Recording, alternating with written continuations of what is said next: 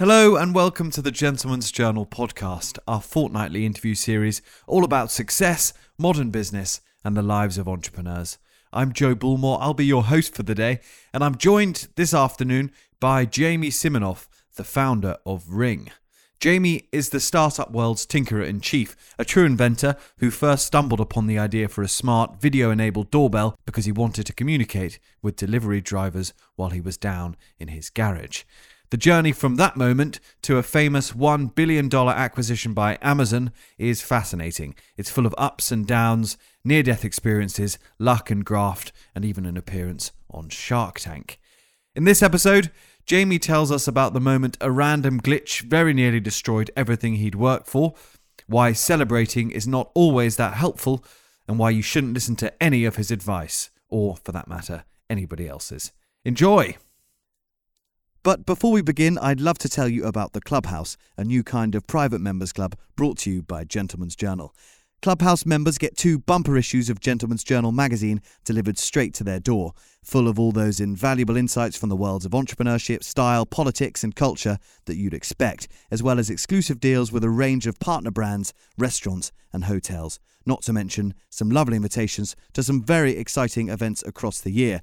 In fact, our podcast listeners, which is you, now get 20% off a Clubhouse annual membership, meaning you'll get the full Gentleman's Journal experience for just under £48 a year, which sounds a bit like a bargain to me. Just enter the code POD20 at thegentleman'sjournal.com/club. That's POD20 at thegentleman'sjournal.com/club. Right, on with the podcast.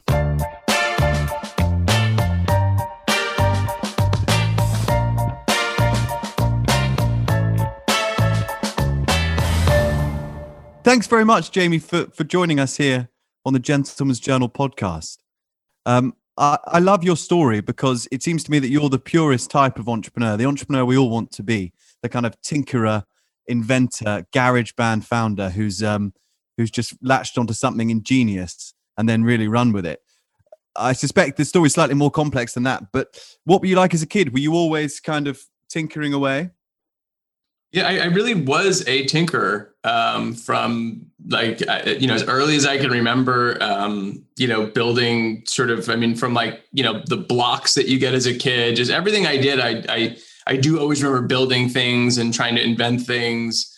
RC cars were a big one for me that really sort of, it not only invention, but also taught me like how things work, mechanical things, how they work, electrical things, how they work. I just kind of always was tinkering. And I think, I'll say entrepreneurial in terms of, I was always trying to figure out how to make money as well. Okay. And not to get rich. I think I just always liked the freedom of being able to like figure out how to make, a couple bucks here and there. And it wasn't, no glamorous jobs. I was literally shoveling horse stalls, from the neighbors. Like this wasn't, I wasn't that smart. So. Yeah. So where did you grow up? Where was home? I grew up in New Jersey, just outside of New York City. So in a little sort of, quiet little sort of town, like a little suburb town.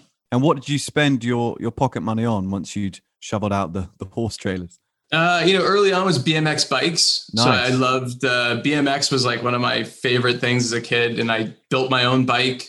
Ordered all the parts. I remember, when you had catalogs, and you go through and you'd like the spokes and the different chains and like each part I like built a bike, from scratch. And so I love that. And then that went on to mountain biking when that sort of came in. Nice. And then from there it was, I had a 4-wheeler, like a little ATV.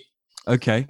And so I kind of, had one of those to play around with in the woods. I'm picturing you. This is the wrong era, but I'm imagining E.T., those scenes where the kids have all those really cool American BMXs, which we never got over here, with flags and just really cool accessories. It was, I was kind of right at the edge of that. I'm 44. So it was kind of like, I was kind of just kind of after that, but still like, I'd say I was like probably on the BMX side, it was definitely the older kids were doing it. So like I was the younger in terms of like, it was a little bit out of my era.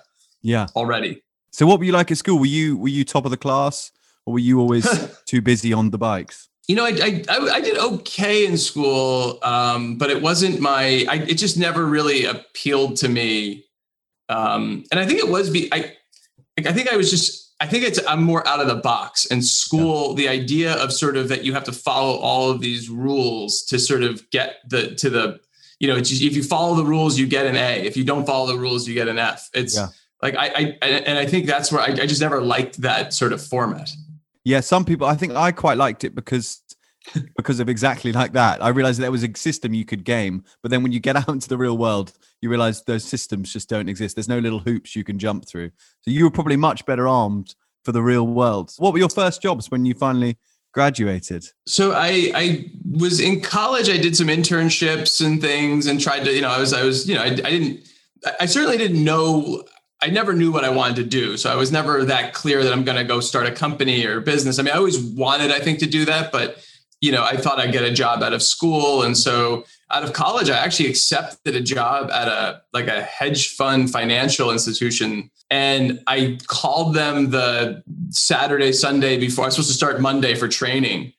And I literally had like a kind of a meltdown and called the guy and said, listen, I can't do this. Like, I can't go into this job. Like, I can't. Yeah. And I remember the guy was this pretty successful guy. And I had, interviewed, and they picked 2 people out of a class, out of a group of people they interviewed. And he said, like, life is about managing regrets, and you're going to regret this. Wow. Kind of stuck with me because for a long time I struggled. So I did actually regret it. So, wow. What was the thing that freaked you out? Was it the idea of just wearing a suit and a tie? What was it? Yeah, it was kind of going back to school again. Like I realized immediately that I was going back into a sort of I went to finance because it's what you were supposed to do out of college. Like, it was a great job to sort of, tell a girlfriend's parents that you had. Like, it was like the right thing. Like, it was like the right next step if you were writing a book. Like, it was go to, go to school, get a job in finance in New York. Like I just had a perfect. And I think that's what actually killed me is I wanted to break out of that whole sort of thing. And I remember, my dad was actually really supportive of it, which was nice because, here he just paid all this money for his son to go to university and, had this great job set up, which was like, everyone was proud of me for, getting this offer. And here I am saying, like, I'm not going to take it. I'm just going to sort of do my own thing, which I didn't really know what that was even at that time. So it was, I mean, that's pretty strong words, that guy saying you might regret this for the rest of your life. Were there moments? He didn't say you might, he said you will. You will. He actually said you will regret this. Do you look back now, or have there been other points when you look back and thought, what would have happened if you just got on the more conventional corporate rat race? There's so many of these points in my life where I made, just one decision over another. Some of them, don't seem like big decisions, but looking back were. Yeah. Some, but who knows? I mean, it's like, maybe I could have, built something that would have saved the world. Like, if I'd done, you never know what other things then lead to, it's like these, it's just like, I think it's kind of the fun part of life is that there are these gates and there are no rules. Like there's just, you never know where these things lead to. And it's incredible how, some of the things that you do that you don't even think have any, there's decisions that you make every day that just one of them will be so defining to you that you'll meet your wife or, not just business, but just all these things that you do. Do you make kind of gut calls? It sounds like that was a bit of a gut call, or do you weigh up all the options meticulously? I think one of my strengths is that I'm able to take a lot. I do make gut calls, but I do think I make them off of, I'll say, data. And I think I'm very good at, I'm not good at a lot of things, but I think one of the things I am good at is taking all the inputs that are around me and being able to sort of spit out decisions quickly on that. Yeah. Which is, if you're building a business or products or anything else, like the amount of decisions you have to make is extreme, and you can't have a meeting on every decision. You can't spend a week on every decision. You have to make a lot of decisions fast. There's that saying, I don't know what the exact saying is, but people saying no decision is worse than a bad decision. Do you think that's fair? I think it's absolutely true. I think indecision is something that, especially, and you see it and you get in bigger companies. I think Amazon's actually very good at enabling, I'll say, like decision makers at a big company. But I do think that, yes, indecision is a really bad thing, because you'd rather make the wrong decision and then correct it. Again, within reason, of course. Like at Amazon, they actually call it, which I love, they call it one-way doors and two-way doors. Yeah. So if you're making two-way door decisions, make them as fast as you can, and like always you can correct them. If it's a one-way door decision, like this decision to not take this job, like you should put some thought into it, because once you tell that guy who tells you you're going to regret it, like you're probably not going to get a job back there again. That's fair, I think. So what did you end up doing then? What was your next job? So I got into voice over IP. So this is like 99. I graduated college in 99. So it's like 99 going into 2000. The dot-com boom was I was a little bit late to sort of catch the dot-com boom in terms of I had just gotten out of college. So like, it was booming, but but really no one from my sort of year. And again, it's very interesting when you look at people and careers and the years they graduate college. There's actually these groupings that happen. And so if you graduate into a boom time, it's hard to like sort of catch the wave when it's already past you. It's like already going. So yes, I came out in a boom time, but I didn't the wave was already big and going. So I got into voice over IP. That was coming up early, but telecom was a big thing, and started building basically an international voice over IP network. So I started traveling all over the world. And because I was didn't have the resume, I was going to really like kind of the worse the country, the more open it was for me. So I was going into, worse meaning like economically. So Africa, South America, Southern Asia. So I was in all of these sort of crazy places installing voice over IP gear and trying to sort of create this next telecom network. What was the kind of culture at the time of that dot-com boom? What was the temperature? In my mind, it was kind of a wild time of huge sums of money and startups. People had no idea what they were doing, but they were just trying to do anything. It seemed like it was to do with the internet. It's funny. I haven't felt that culture until basically right now. You feel it all of a sudden right now. And sort of when people say like the stock market only goes up. Yeah, I remember feeling very stupid back then, because it seemed like anyone that did anything was smarter than me because they did better than me. Like, you'd meet these people that sort of, I started this thing, it's worth $1 billion. I'm like into, this is Joe. He just sold his company for $500 million or just went public. And so it felt like left behind was the feeling I had. Yeah. It felt like everyone was sort of doing so well that I just kind of felt like, I was working, but I just felt like it was like, I didn't understand how to make the money that everyone else is making. And I'd say it's kind of, today you're seeing a similar thing starting where, I'll get emails from people saying, my email's on every box. And so I'll talk to customers all the time. And it's interesting. Some of them will, just say like, they'll just give this out. They'll say like, hey, I just bought a whole ring system. I've been investing all my money in the stock market now. And I'm like, it's just, but you can hear like this sort of easy money thing again. And it is interesting to sort of have that feeling again of that time. Yeah. Again, I'm not saying how it'll end or, if this is maybe this is a start of a new boom of something else. Like I'm not an economist, but it did have that weird feeling. So voice over IP, that was when you were in Bulgaria. Am I right? Yeah. It seems like a big leap from New Jersey to Bulgaria. Did you speak Bulgarian?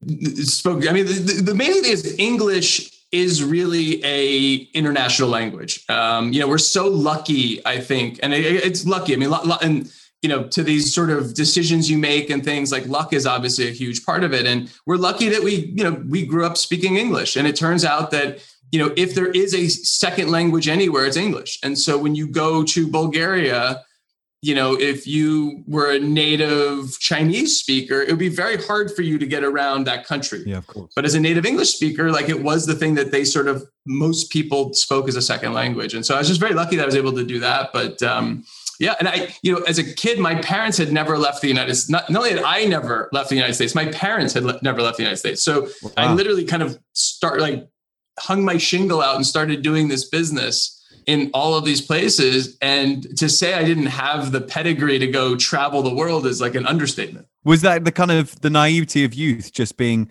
early 20s and thinking, well, what can go wrong? I mean, I remember I was flying to Kinshasa, which is, Democratic Republic of Congo. Yeah. And I just sort of like, I had this list of this like spreadsheet that I would make of like all the places and where the telecom rates were and how many minutes were going. And so you could kind of see where you could make more money. And so I just like Kinshasa was on the list. And so I was in Belgium and I was like, I'll just, there's a flight down there. I'll fly down there and see what's going on. And I'm flying down there and they're talking to there's no one on the plane. There's like 10 people on this like gigantic, I think it was Sabina was the name of the airline. It was like the Belgian airline. And I said something to the guy like, oh, like, wow, there's like no one coming down. He goes, yeah, it's World War Africa. Wow. And I'm like, what? And he's like, World War Africa. He's like, the Congolese are fighting the Tutsi and the Hutu and like all like, I literally am flying to a place. I had no idea that there was, I mean, at this time it was early internet, like dial-up internet. So you didn't have you weren't just Googling and the news. It wasn't as free flowing in places, especially like that. And so I literally flew to a place to stay there that I didn't know was in a full-on like war. Wow. And how did was there much of a call for voice over IP in a war-torn country? So the way what I would do is I'd build network to then sell to the people living. So like all of the expats. So I would sell like in the US calling cards for Congolese calling home. So I would never sell in the actual like country itself. So I was building the network to then, more inexpensively. So for someone to call there and more inexpensively and with better quality. And how did that company end up? What was the company called, by the way? I ended up sort of merging it with this company called Nobel, and sort of sold out to the business partner there. It did fine. I mean, I didn't make anything like big off of it. I mean, I kind of merged it and kind of hooked and crooked it into something little. And then you went back to the US, is that right? And then basically like back to the US, yeah. Armed with loads of insights and a huge amount of ideas, ready to go on the next one. Yeah, and I've always kept a notepad. I mean, now it's a digital notepad, but I've always kept a notepad of ideas and things. And so I've always, that serial entrepreneur has always been kind of like, or it's really inventor. It's not even entrepreneur. It's really like, so I like building things and creating things. And so, yeah, kind of after that, when that was kind of rolling down, I had this idea to start doing a voicemail to text, so you could read your voicemail. That sounds like a good idea. Does that exist now, or is that am I way? It didn't exist. I mean, this was in 2005. I want to say something like that. It's either 2006. So it definitely did not. I mean, you're talking pre iPhone. So it was like really I'll say computer phone. I mean, the phone that had the best computer was the Nokia, like that slide out one. Oh yeah. But there was really there was the Trio, and there was really it was infant. The smartphone was like infant. And the BlackBerry was really the thing. And so to me, it was converting sort of the voice communication to a BlackBerry. So it was being able to get the voicemail into in essence, your BlackBerry, so you could type back.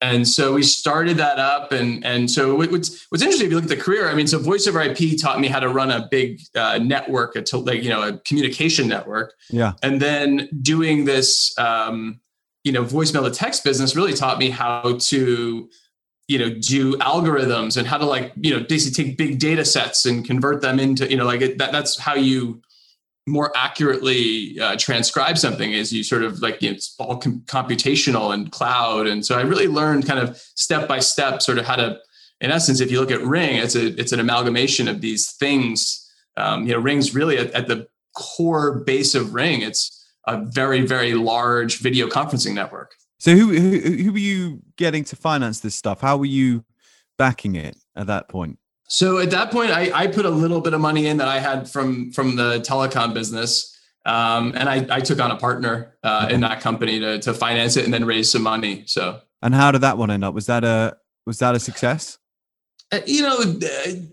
Ish. I mean, we sold it to a small public company in Silicon Valley for kind of what we had in it, and got that money back. So I paid the investors back. It was the best lesson out of the best business lesson out of that one is if you go into a large industry that's declining, it's very hard to get your money out of it. So no matter how big, like, so voicemail, I'm like, well, voicemail's so big, even today, like there's actually still a lot of voicemail messages left. Yeah. The problem is, does anyone want to buy a company that's reinventing a process that is sort of, in essence, even if it's not real, like, it doesn't matter if it's real or not, like in your hearts and minds is declining. Like everyone thinks it's going away. And so it was very hard to sort of innovate enough to actually make money out of the business. So when did you start going back to your back cave, back to the garage, and really kind of tinkering with new ideas?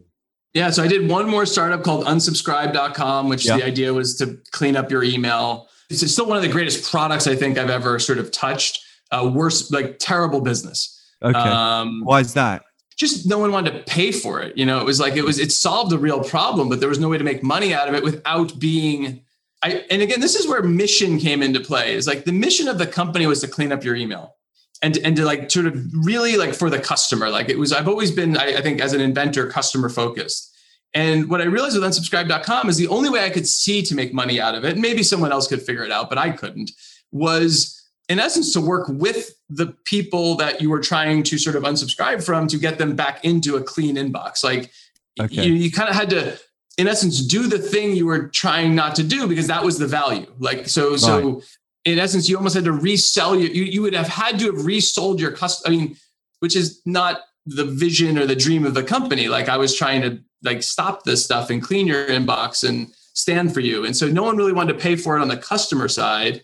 And then the only people that did want to pay for it were the people that we were trying to sort of get out of your inbox. Yeah. And so I just decided, we ended up selling that one again. I got my investors their money back. So it's a good trend here. Like I work really hard, build a cool product, and then sell it for the exact money I have in it and don't make anything. So it's like a kind of a, I wouldn't say I wasn't really on the path to huge success at the time.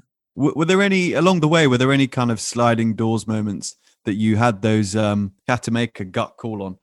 Anyone offer you kind of big jobs to go join other companies or? Not really. I don't think I had, no. It's funny. I think I was just kind of like, I don't think anyone saw me as someone that was like that interesting at the time to do that. So I was just kind of, hobbling along. So how old are you at this point? So I was like 34 going on to 35. Yeah. And so that's the kind of point in your life when perhaps you start to think about the future a bit more. You're no longer the young gun in his 20s. You've got to start to maybe have the big hit. Was there a bit of pressure in that direction? It wasn't the big hit. I think I think the big hit you're talking about is like the business financial hit. I think what was upsetting me, and I really had never set out. I mean, I think from the big decision out of college, I mean, I decided not to sort of pursue money and to pursue sort of what I thought was going to be sort of more fulfilling. And again, money is very important. So I'm not trying to like downplay that, but I really, I liked solving problems. I liked building product. And I think the most frustrating thing was I kept building these little products that no one ever used at scale. Right. Like to me, like an inventor is like an artist. Like he wants people to see the artwork. You want people to like talk about it, to love it. And so if no one really, if you build a great product and no one uses it, it doesn't matter how great the product was. Like you didn't accomplish the mission of an inventor. And so I was really frustrated that, people kept saying, oh, he's like kind of a cute, like pat me on the head, like a serial entrepreneur. And I'm like, I'm not, I'm just a frustrated inventor that can't seem to get anything to scale. Yeah. And that is when I said, I'm going to go to the garage. And I mean, and literally like the garage, like I'm going to go like in my house to the garage. I had this little garage in the back of the house. And I'm just going to like work on things and try to build things. Because one thing I realized is I would get into the business too quickly with something. So I'd have an idea. And then once you're in the business, you can't sort of, I look at it as like railroad tracks. It's like, it's not a road. You can't turn right and left. Once you're on the railroad track, like it goes where the railroad track goes. Like the train doesn't, get to sort of make its own decisions. And so I liked what I wanted to do is like keep it in a car and like be nimble and be able to turn and do whatever. And then once you realize it's like, once like it got to that point, then put it on the railroad track. That's fine. Because at some point you do have to have that focus and that, sort of one direction. So what were the early drafts then? If we were imagining you as this kind of artist, novelist character, what did you start out with? I mean, we had a gardening startup, like this idea that you'd grow it was called Snap Garden. And so the idea was there's these tiles that you snap together that you could then grow like tomatoes and grass on your patio. So like if you were living in a city, that on your patio, you would like click these tiles together. One would have water in it. And so it's all sort of like not automated electronically, but really just, sort of like built to sort of keep it all going. So that was an idea. We had this, another idea, conference calls that it would go on your calendar. It was called Pokety Poke. I was always late on conference calls. And so it would call you when you had the conference call and actually dial you into the conference call. Right. That could have been interesting in this year we've had. It might have been very. Yeah, that might have been that could have had a resurgence this year. Yeah, that one would have been okay. It could go wrong though if you were in a compromising scenario and it automatically connected you to your entire board. Yeah. So those ones didn't quite land then. Yeah, I mean it was we were kind of they were all like, I'd say moving along, but nothing great. And I had a bunch of other ideas I wanted to work on as well. And so it was just really, it was like myself and two kind of interns in my garage, who, by the way, both are still with us today at Ring. Yeah. So they're still here. But just, I mean, truly tinkering. I mean, truly really just building stuff. That must have been fun. That sounds like a very fulfilling, without having to worry about the kind of the business end of it. It sounds like it's exciting. It's childlike. It was kind of like the two worlds. It was that when you're in the garage, it was fun and exciting. And like, you could just, but then there was the other side, which is, I had a young child who was 3. My wife had a great job, but still like, I wanted to I wasn't probably enough for us to fully keep going. And so there was a stress of like, if I don't build something that works, like I will run out of money at some point. And so there was sort of both of those sides of it, but it was, looking back, I think it was, like anything, it was more exciting than it probably was in it because of the stress of, trying to figure something out. Then Doorbot comes along and how did that come about?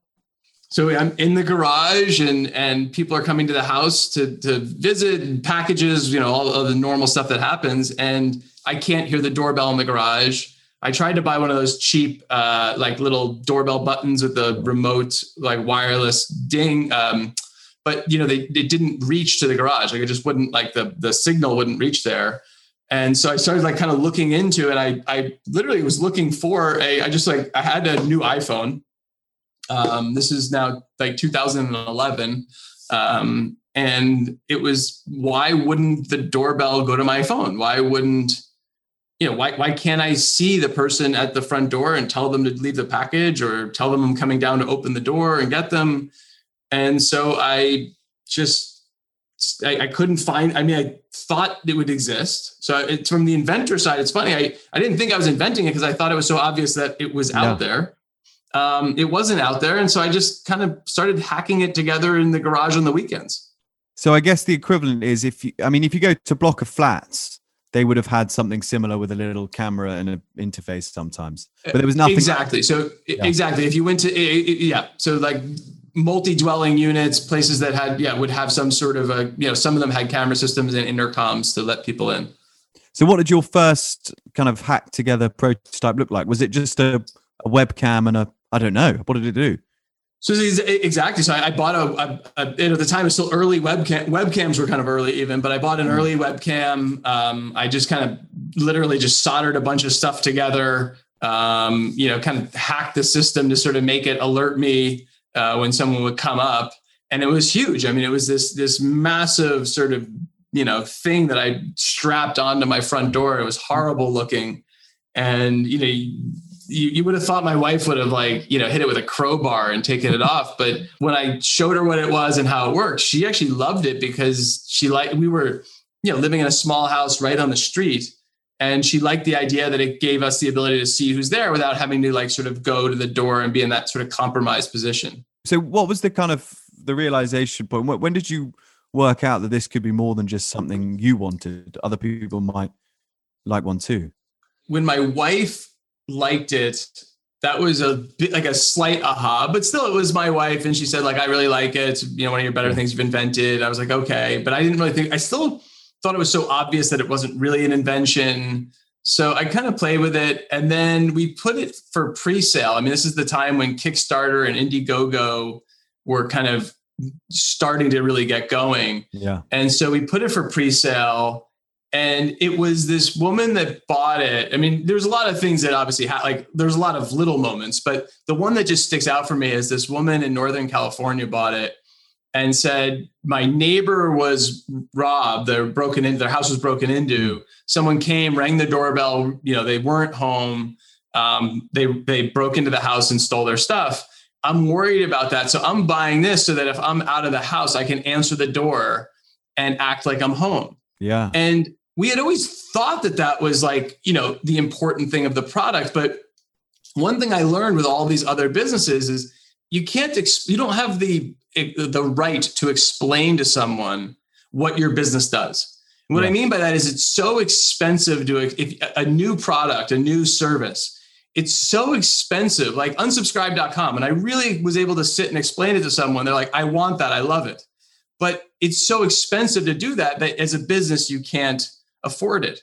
And so with Doorbot at the time, which became Ring, what was amazing is that like people saw what it could do for them without us having to sort of tell them. Yeah. Like they saw how it transformed the doorbell into something that was way more valuable. And that was my aha of, wow, if people can see how valuable this is, then we can sell this without, spending $100 million on marketing day one. So you'd almost envisaged it just as a kind of, I don't know, a bit of a time saver or a kind of hack around the fact that you happen to be in a different room. But people started to realize there were multiple uses and their own uses that you hadn't anticipated. It kind of took on a life of its own, I guess. It definitely did. I mean, I did invent it originally to sort of hack my garage life. And then my wife was the one who said, this kind of saw that other side of it, which got us kind of excited about it. And then when we saw that the market understood that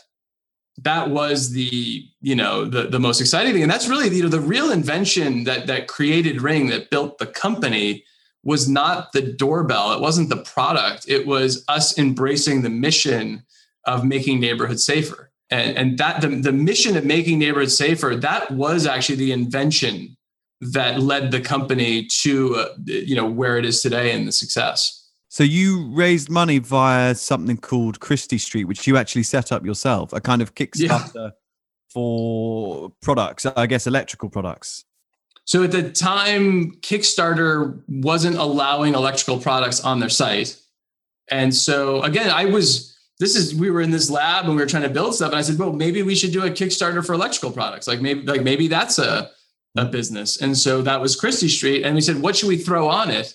And it's like one of those moments where like everyone kind of looks and it's like this big doorbell is like sitting on my front door. It's like, let's throw that on it. It's like we all seem to like that thing. And so that was an afterthought, which at the time I would have said we would have been probably, if you had asked everyone around the table then, we would have thought Christie Street would have been the bigger business and that the doorbell thing would have been something we would have, sold off or like at best would have, kind of let someone else take it and sell some doorbells. So how many did you sell then in your first kind of, 6 months?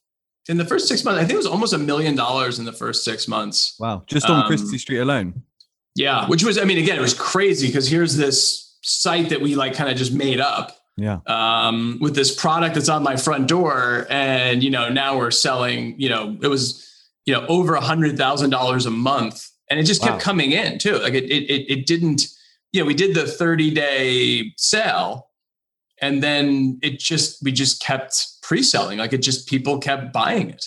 How were people finding out about Doorbot or Ring?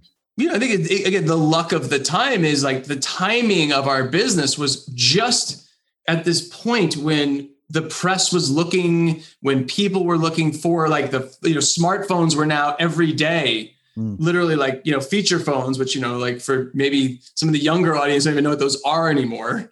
But like, there were phones that didn't have screens. But smartphones every day were sort of outpacing, and there was feature phones were going away, and so with that, people were looking for things to do on them, which meant the press was looking to talk about that, which meant so all of the I talk about that wave that when I graduated college in 1999, the wave had already sort of missed me. On this one, the wave is forming behind me and just kind of pushing us, and so we were right place, right time. It just allowed us to do, to get a lot of that and a lot of that momentum. Part of the story, of course, is your appearance on Shark Tank, which we call it Dragon's Den over here. Yes. And it's got a bit of a cult following. I'm a big fan. We've had a few dragons on the podcast. How did that come about? I mean, it's mostly an incredible marketing opportunity, especially over there where you must have, I don't know, tens of millions potentially viewers. Yeah, I mean, it's a huge show in the US. I mean, it's a huge global sort of phenomenon. And again, to what I was just saying is like everyone was, the momentum was with us. People liked the idea of the product, even if it wasn't out yet, just talking about it because it was inventive and it was new and it could go to your new phone. And so it was like this whole sort of the momentum. And I ran into a friend who literally had talked to a producer who had emailed them saying they're looking for sort of bigger products. They wanted, they'd done a lot of, I don't know how it is in Dragon's Den, but they kind of been doing a lot of very small, like, a cookie company or this, and they wanted to kind of go to the next level of company. Like they wanted to sort of go up a little bit. So they were looking for sort of, I think, more mature companies or things that were doing like what we were doing. And so I emailed this producer and they, again, to this whole momentum, it was like, they were excited to have a product on that showed this kind of invention, and said, yeah, come on the show. And that was, I mean, definitely life-changing, game-changing for, at the time, Doorbot, but going into Ring. And it was the credibility and awareness. You're right. I mean, it was tens of millions or whatever, probably affected even more than that from word of mouth and everything else. So how does the show actually work? What's the process from them saying, okay, come on the show to you appearing? How long is that period and what do you do? And it's a great sort of question because it's like, you think it's like, come on the show, you go on the show and like life changes. It's, I thought that's what it was when the guy said, when I talked to the producer and he said, you should come on. And then it's, okay, yeah, come on, but fill out this application. Okay, fill out this application. All right, now 3 different companies have to approve you. And then there's like this patent thing. And, with ours, there was, it was a very sort of a product in a new category. And what about this patent? So it like we almost got thrown out for that. And then you go to get on the show and they give you these like producers that work with you. And so I said to them, like, they said, how do you want the set? And I said, I think we should have this fake house and whatever. And they said, great, go build it. And I was like, well, what do you mean I go build it? They said, yeah, we don't do anything. So then you're building this set and it cost me like $8,000, which wow, at the time was a fortune. That was out of your pocket to build the set? 100%. Yeah. So people could go on and probably do go on Shark Tank and then come out at a net loss a lot of the time. Oh, for sure. Wow. Yeah. And not only that, I mean, the focus, like I took it as if it was any, I always look at it as like an Olympic athlete. So it's like I'm a track star who was going to go to the Olympics. And so you train for, they trained for many, many more years, but I trained for this. I sort of set it up in the backyard. I had hundreds of questions that friends were asking me. I really wanted to like do great on the show. I did want to raise money. I mean, I needed cash, but I really also wanted to sort of do great. And so if you look at just the time we took out, the money, it was a huge bet. We then go to the first day when they're filming, they do it in like sections. And we go and we do you do like kind of a mock thing up there and you find out that actually, only a certain percentage of people that film actually get on the air. Yeah. So now I'm like, oh, this is scary. Like now, all this work, the $8,000 thing, all this stuff, like it could just, and I've met a lot of people now that have gone on that never got on the air. Like their segment wasn't sort of exciting enough to be on TV. So talk me through the moment when you walk out and the lights come on you and the cameras are rolling. Are you a natural performer? Was that terrifying or quite fun? It was terrifying because of the risk. I think if they had said like 100% you're going to be on TV in terms of like the segment will air, that would have taken off a huge stress. Yeah. Also they forced me that I had to do a live demo of the product. and the product was just not working right. I mean, it was just not there yet. And so now I have like the stress of, is it going to get on the air? There's also like timing, like they're very rushed for time when you're setting up and doing everything. It's like, if you do anything outside of like your time, they just cut you. Because I mean, to be fair to them, like they have to film, a lot of segments in a day, and it's, their production costs a lot of money. So it's not just like, they're not being jerks. It's just, there's just a lot of pressure on them as well. And so, yeah, I get out there to do this, which is frightening. And then I had to go do this live demo, which sort of was not really working well. And my tech guy is around behind the thing, trying to like manage the internet. And you can imagine how much it's still the worst environment ever. I mean, the amount of Wi-Fi and wireless signals and interference from cameras, and like, it's impossible to make something work in there. And it did end up working, but I mean, I that's the point I remember. I remember in my head when I pressed the button and I showed it on the phone and it came up, like, I think I could feel the steam coming out of like my ears, like the stress, just like sort of, like that was where I at least felt like, I'm not going to die. Do you ever watch the clip back now? Have you seen it since? I've seen it a couple of times. Yeah. I mean, it's pretty fun to watch. It is. I haven't seen it in a while. In fact, I'll probably now you reminded me, I'll watch it again, because it is kind of, it's amazing just to look back and think like where things were then. They didn't invest. How close did they come to giving you money? The sharks over there, I mean, they, I don't know how like Dragon's Den exactly, but the whole key to the show is having that interaction with the entrepreneur. And so all the sharks drop out basically from investing. They're just like, I'm out. And I'm sitting there, oh my gosh, like they need this sort of back and forth. And then the one shark gives me like this terrible deal that it was a loan with a thing. I mean, it was a horrible, horrible deal. And I actually needed the money. So I did really like try to negotiate him to even get like a slightly less horrible deal. He wouldn't do it. And his name's Mr. Wonderful, Kevin O'Leary. And so we just dropped out and so left without a deal, which I had hoped Mark Cuban, who's, one of the richer sharks on there, I had hoped that, and he's a tech person, like I had hoped he was going to invest, and he was out like immediately within like minutes of the taping. I imagine there was a big lag between the taping and actually seeing it airing.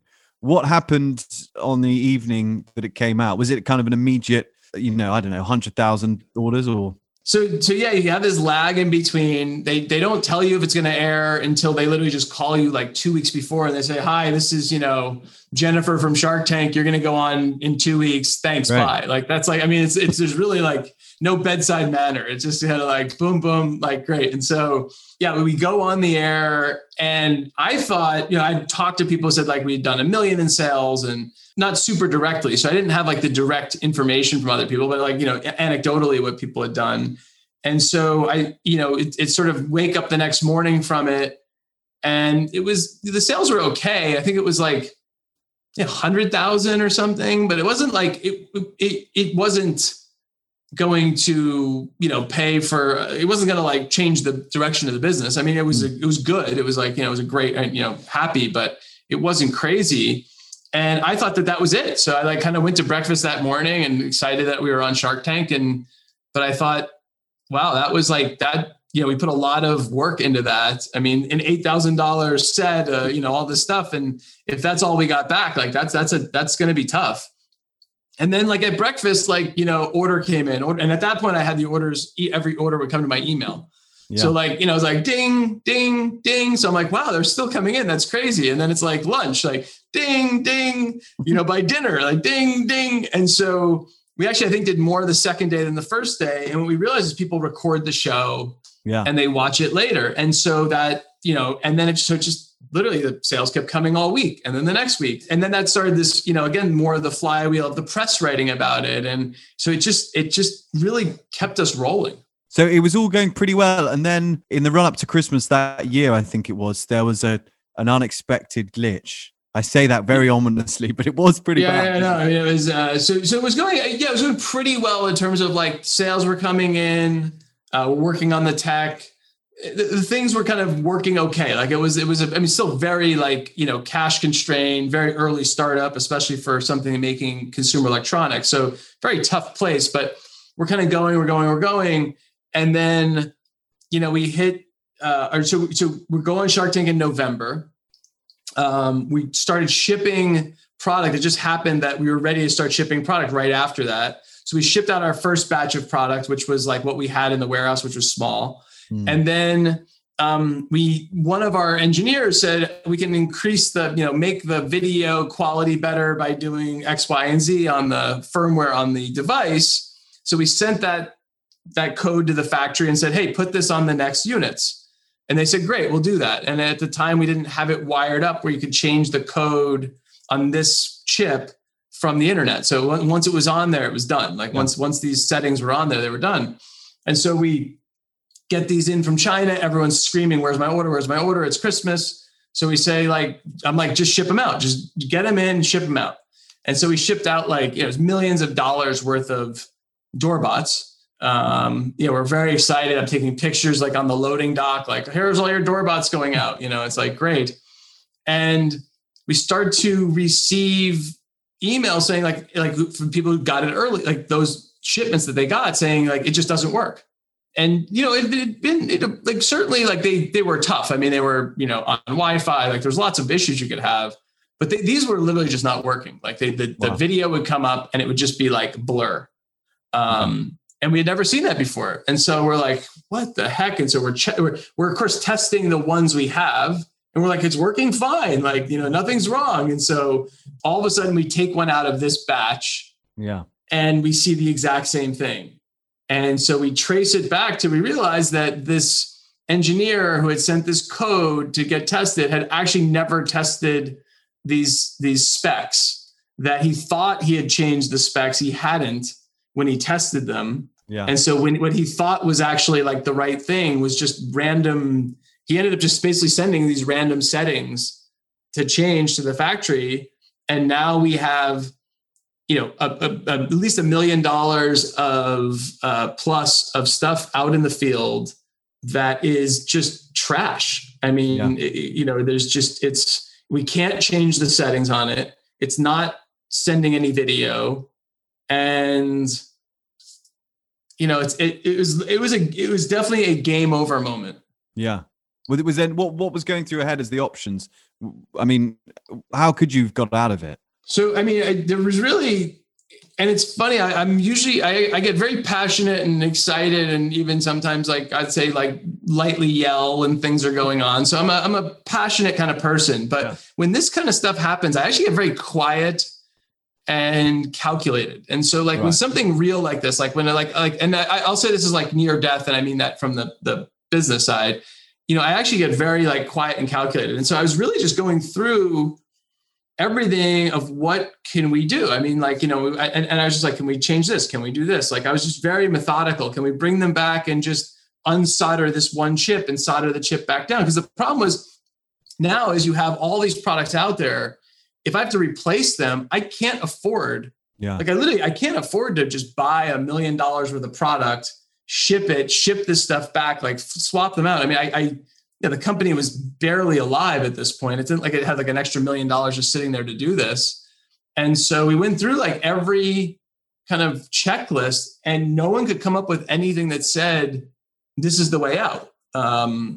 It's just, we were trying stuff in the lab, like, but no one could figure out a way to get out of it. So it was this like, almost like a calmness to the end of just like, I kind of went home and I told my wife, I said, like, the thing's already over and we're going to lose all our money.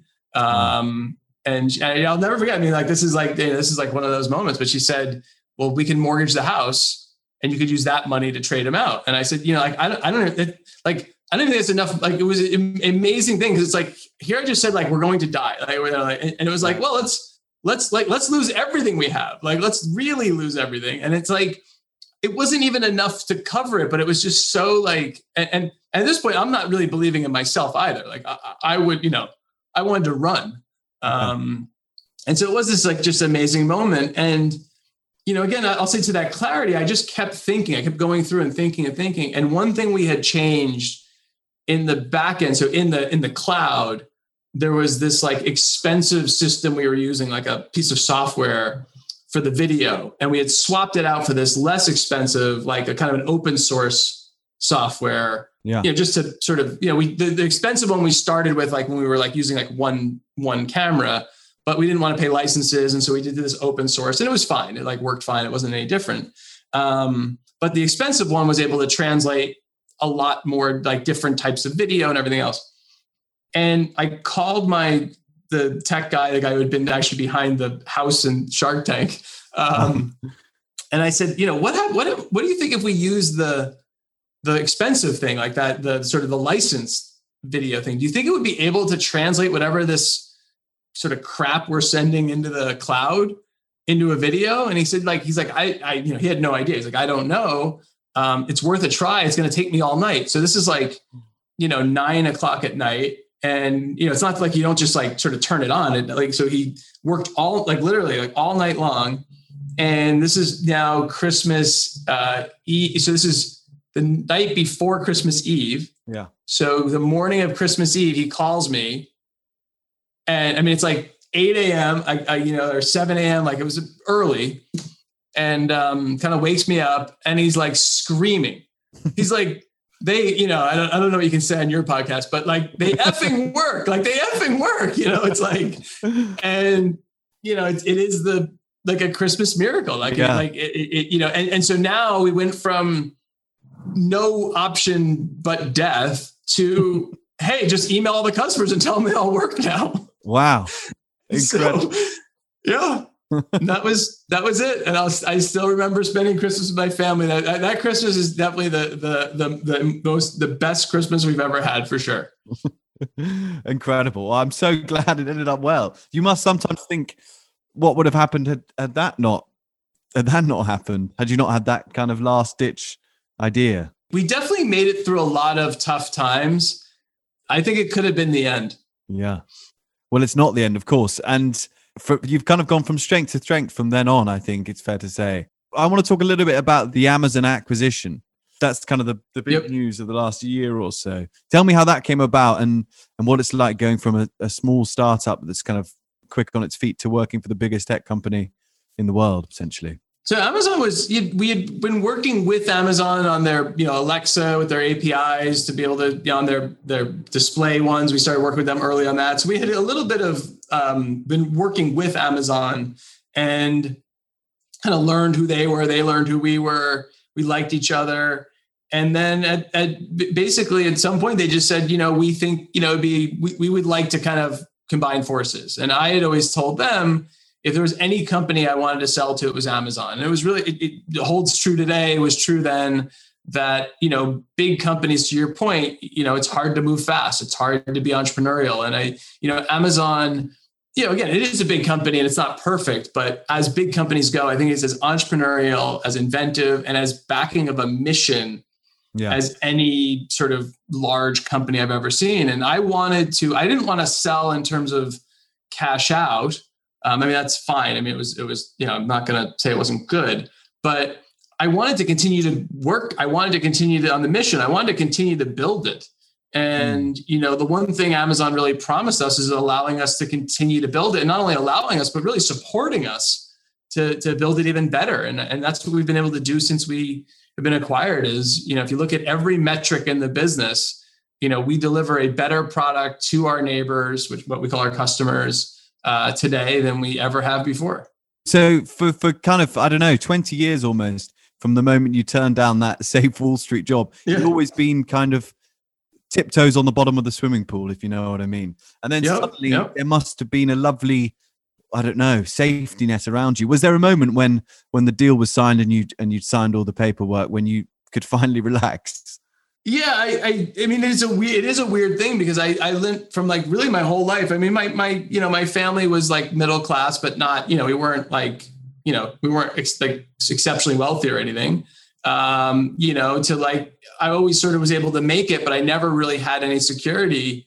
I do remember, after the deal for a couple months, just kind of refreshing the bank account and just like, is it still real? Like I'd wake up and just feel like it's not like I was going to be like, whatever, like working a normal job and this was all a dream and I was just going to wake up and, it was all over. Yeah. And it, it luckily was not, or has not so far. So that's good. And, it's amazing. But I think the important thing, I mean, like, is to, we still have a mission of what we do. We still work very hard for our customers.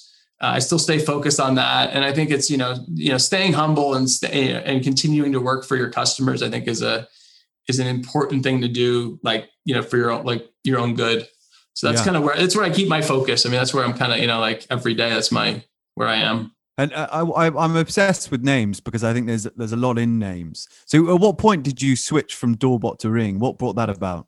Doorbot was two guys, two interns and myself in a garage, like, what should we call this thing? It's like a door robot, it's like so cool. Doorbot, it was such a very techie kind of fun, what we thought was a great name. I like the name as for what it was. Yeah. But when you're trying to sell something that goes on someone's house and it goes in there, people have this, when they have a house, they have a picture of it in their head of how nice it is and the locks on it and the door and the colors. And, you care about your house and how it looks. And so it's almost like feel this beautiful picture with the birds chirping and then like Doorbot comes in. It punches you in the face. It's like the worst name you've ever heard for that. And so we realized very quickly that we needed a name that kind of fit the brand, fit the mission, but also fit your home. Yeah.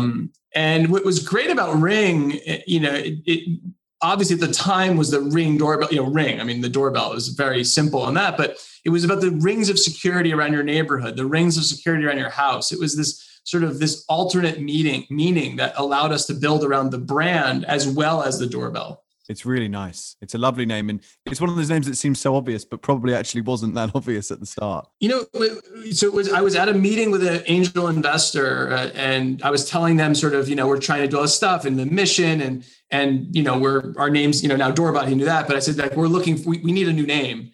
And he said to me, you keep saying the word Ring, like the rings of security, like not just the Ring doorbell. Why don't you just call it Ring? And it was this non-obvious name at the time because it seemed just so, I don't know, generic. It was like weird. It was like, didn't have that something like that you'd think a name would have. So it is interesting that it was like, even that was not an aha moment. It certainly grew quickly from there as I kind of thought about it more and more. It was like, yeah, this is a good name. But I remember even a friend, I told him I was buying the domain name and using basically the last of our money to do that. And we're going to call it Ring. And I remember this friend of mine, who's a smart guy in business. And he said, like, that's the worst decision I've ever heard of anyone making. Wow. So yeah. Yeah, it wasn't. It wasn't. But it worked out okay. It turned out it wasn't, but yeah. I want to ask you the kind of more personal questions, the more fun questions maybe. Yes. About Jamie himself. So I wonder, this one's maybe quite poignant for you with that hedge fund manager's words ringing in our ears. What would you be doing if you weren't running Ring now? Yeah, I'd hope I'd be inventing products or services. And to me, like a product service, whether it's physical or, an app, but it's something that is used widely by a lot of people and also does something beneficial for the world. What's your worst habit? My worst habit. Let's see. I'm not a bad drinker. Well, I'm a bad drinker, but I don't do it that often. So I guess it's not a habit. I don't know if it's funny, a bad habit. I don't know if I have like a really bad habit. I must have something. I mean, I snore at night. My wife doesn't like that. I don't know if that's a habit though. No, you can't really control that one, I don't think. Yeah. Probably my worst habit is the phone. And I've tried really with being, home and the lockdowns. It made it a lot worse early on, which is like you're with your family, but you're not with them. Yeah. You're on your device and you're not listening. And so I've really tried to sort of I guess that is probably the habit I've tried to break actually is trying to really control when I'm on it and when I'm not. And so when I'm on it, like, I'll go and do texts or emails, but trying not to sort of be in this gray area place where you're kind of always sort of half on it. Yeah. Is that a kind of when you obviously you've got lots of employees now, do you try and instill that in them? Because at startups, the temptation is to be always on 24 hours a day, 7 days a week, but that can sometimes lead to burnout. Are you quite good on that kind of stuff? I think I'm okay with it. I mean, I am 24/7. I like what I do. And I like, my email's on every box and it's my real email. It goes to my phone. And so, at 8 o'clock at night, if I'm on the couch, like I'll a lot of times be responding to customers. Yeah. But I enjoy it. I like what we're doing. I like what we're doing for people. Like I really do kind of enjoy that. And I think what we try to surround ourselves with at Ring are people that like that. So hopefully they're balanced. And I always, for sure, like, spend time with your children, whatever, but hopefully you will like what you do enough that you're not burning yourself out because it's part of the joy of what you're doing every day. What's the most impressive thing you can cook? I wouldn't say I'm a great cook. My favorite thing I cook is I take Doritos. Wow. And this is maybe gross people out. Doritos, and then I do tomato sauce and Parmesan and Gruyere cheese on top of it, and make like almost like a pizza out of Doritos, and even some crumbled sausage if I'm like, if I have time. Wow. You're in very good shape, Jamie, but that diet, you can't do that every day. Yeah, I do run basically every day, so that's good. What are you most proud of in your career so far? I think it's some of the stories that we have from Ring. Probably the most proud one, and again, it's about making neighborhoods safer, but I think the most proud one I have is there was a family in their home. They were redoing their house. They had these like rags and stuff that, were turpentine and like these, and they had put it outside of their front door in a garbage pail, and it caught fire. And the Ring, it's not made to do this, but because of the motion detection uses heat, it actually kept going off because it kept seeing this heat movement, which is fire. So I'm not trying to like tell someone to buy it to detect fire, but it did. It detected it. Their whole family was inside. They got out of the house. And, if it wasn't for that, because of how the fire was and burning around the house, like it really was high likelihood it was going to end very badly. And there was little kids in there. And so like that one just, when you realize you build something that, possibly like really saves someone's life. Like that's what makes it like, to me, like that's why it's why I always thought like, I think having a mission as a company is so valuable because that is so much like brings so much more joy and so much more energy to me than money could ever do. And I think that's for a lot. I think most people are like that. I think money is great. It's a great short-term motivator, but when you're able to do something that affects people's lives, I think that's something that really, it's what your team wants to wake up to do in the morning. That's incredible. On the other side of things, what's been your biggest mistake or your biggest kind of failure, do you think? Do you think it was that unlucky glitch around Christmas? I think the problem with looking at what's your biggest failure is that I think every biggest failure has resulted in the biggest success. Like it's learning from those things. And I think it's even, as a kid, I was bullied, in school a little bit. And it's like, would I look back and wish I wasn't bullied?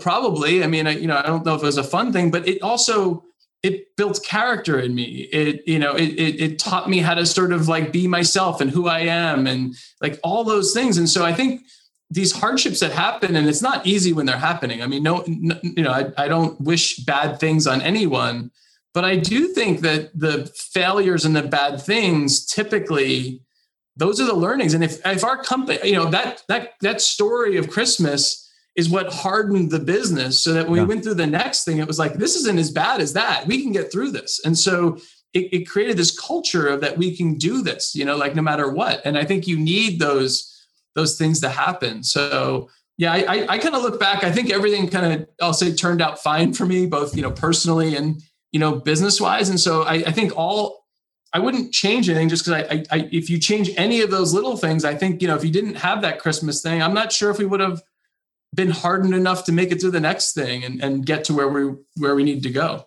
That's a lovely way to look at it. Very encouraging as well. If you could learn one new skill, Jamie, what do you think it would be?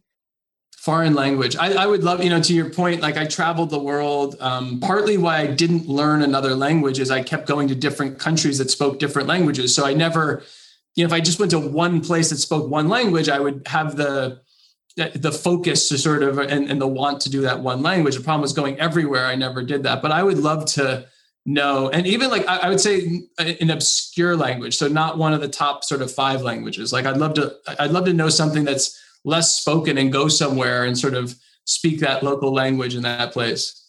Is Siminoff a Russian, or at least It is. It's Belarusian. So Belarus, wow. Minsk. So that could be the one. You could speak Belarusian. That would be. I would love to speak Russian. Again, like something that's just not and that's a big-ish language in terms of population, but it's something non-obvious that would be fun to just, all of a sudden, if you're sitting like at a cafe with someone and just like you hear someone speaking it, you start, no one knows you speak it, you start speaking Russian to someone. Like it might scare some people, but it would be kind of fun. Yeah. What was the last piece of advice you gave? I think advice is a toxic thing.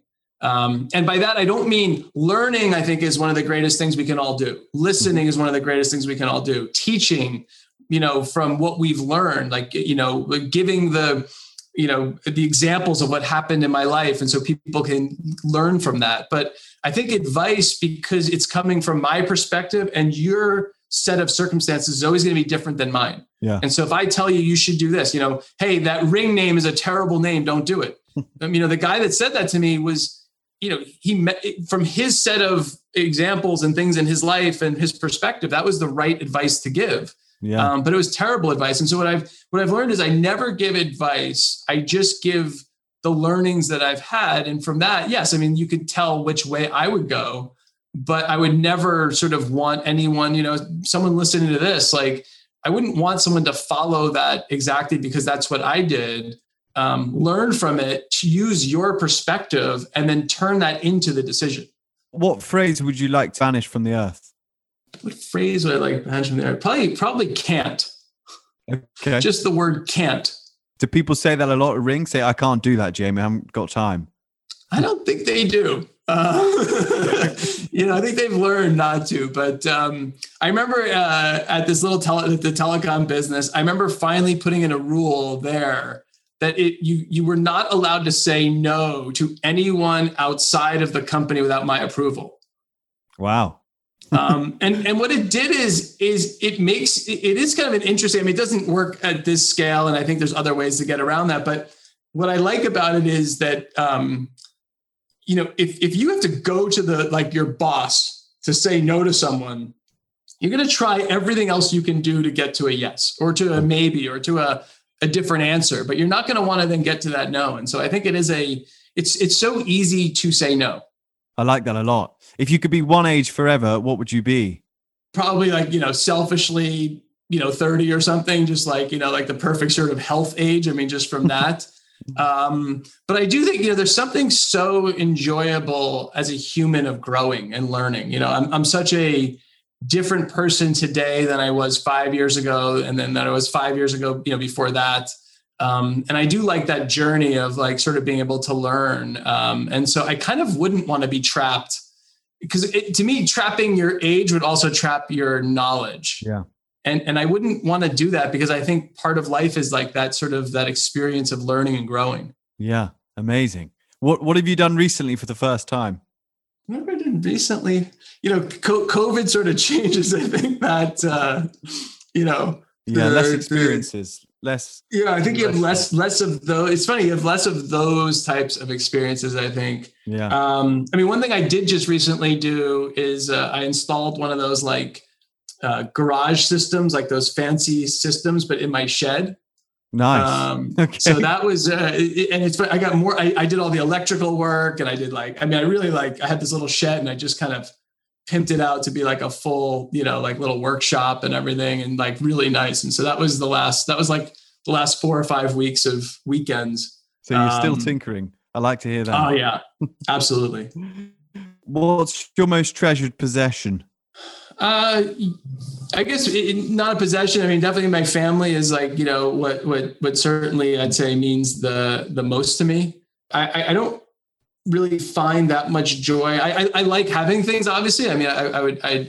But I don't really find that much. I find much more joy in travel and in experiences than I do in sort of physical things. If you did have to nail me down on one absolute physical thing that probably is my most happy sort of physical thing that I own would be my backhoe. I have a little farm in Missouri, which is like kind of in the middle of America. It's like out in the middle of nowhere. And I have a backhoe on it, which is just like one of these little digging machines.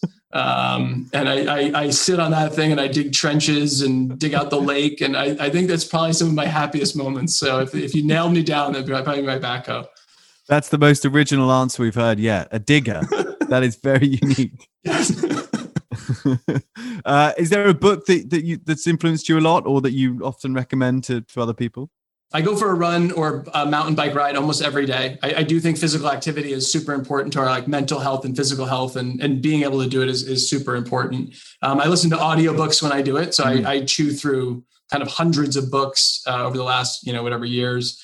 My favorite book is the Walt Disney biography. I think it's by Walter Isaacson. It's like the sort of the very thick one. And what I love about it is people, I think it's easy, or at least for me, it was to look back at Walt Disney and Disney World and sort of think that it was this linear, he just kind of came up with all these things. And it was just this like sort of a straight line to success, that he was just like, became successful. And it is the story of Disney and of Walt himself and Disney as a company is just super checkered. I mean, it's just up, down.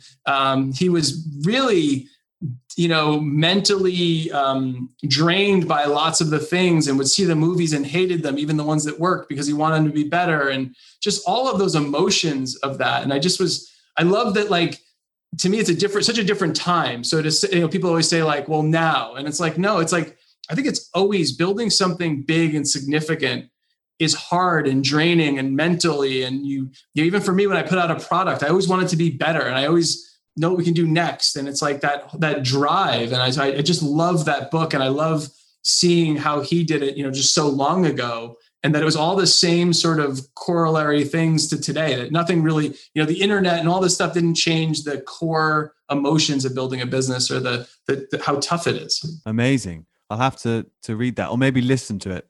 It seems a bit daunting. It's a really big, it was like a 40-hour audiobook or something. It was crazy. It was like one of the longest I think I've ever, like, these sort of biggest books or longest audiobooks I've ever done. Do you have a personal motto? Not a personal motto. I think one thing I do live by, and it was in our culture, it was one of the big cultural things at Ring, is not to celebrate. And what I mean by that is not that like I'm a happy person and I do like to smile and laugh, and with my family, I'm happy. Like, I'm not like, it's not to be miserable, but I think it's to always look at what's the thing you can do next for someone. Like when we had this, when Amazon came in, I was very fortunate. It was like, what can we do charitable for people? I think it's when you celebrate, you're celebrating this moment in time, and it's as if you control everything and everything's perfect. And I think I like the idea that you're always trying to look forward. So in business, instead of celebrating that you guys, we hit X dollars in sales, it's like, well, what can we do for our customers forward? Like, yes, we're happy that we hit the sales, but how do we do better for how do we build a better product? How do we, do this? And I think in every part of your life, I think if you're kind of looking at that without being miserable, without being, you can have a pop of champagne here and there, but I think it's probably what I do live by, which is like, what can I do next that is going to make things good, better, best, that kind of thing. And finally, what's your idea of happiness? It may well be sitting on your little digger. The digger is definitely part of it. I think the thing that Ring brought me the most joy is I can go almost anywhere in the world and I can see my stamp, because I built something that literally sits outside of a home. Yeah.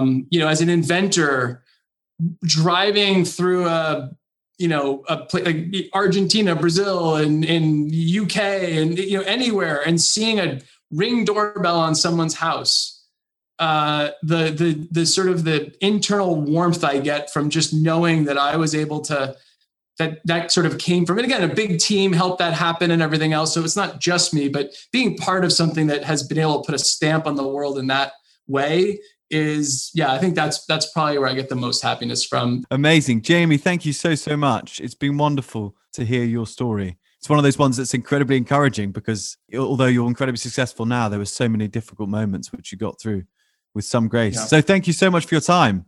Well, thanks for having me. And I hope people listening got something out of it, except not advice. No advice. No advice. We'll catch up with you soon, I hope. Thanks, Jamie. Thanks.